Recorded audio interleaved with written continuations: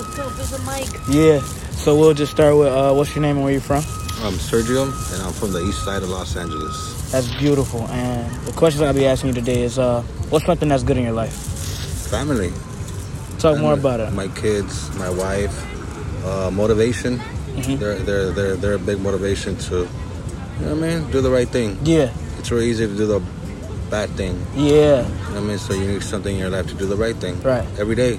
Yeah. Not just some days. Yeah. Every day. Every day. You gotta be consistent. You gotta be consistent. You gotta bring that energy, whether you have it or not, every day. Mm-hmm. And something that necessarily doesn't have to be bad in your life, but something bad that you see in the world today.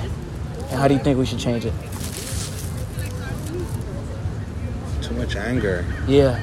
Too much my side versus your side. Mm-hmm. You know what I mean? Too much blue versus red, or left versus right, or however you want to break it down. Too much division. Too much division. And sometimes, like we're seeing now, they disguise it under the behind religion, which makes it even worse. Yeah. Because Jesus, or whoever your maker is, I get where you come from. Whoever your maker is, I don't think he's down with violence or hate. Yeah.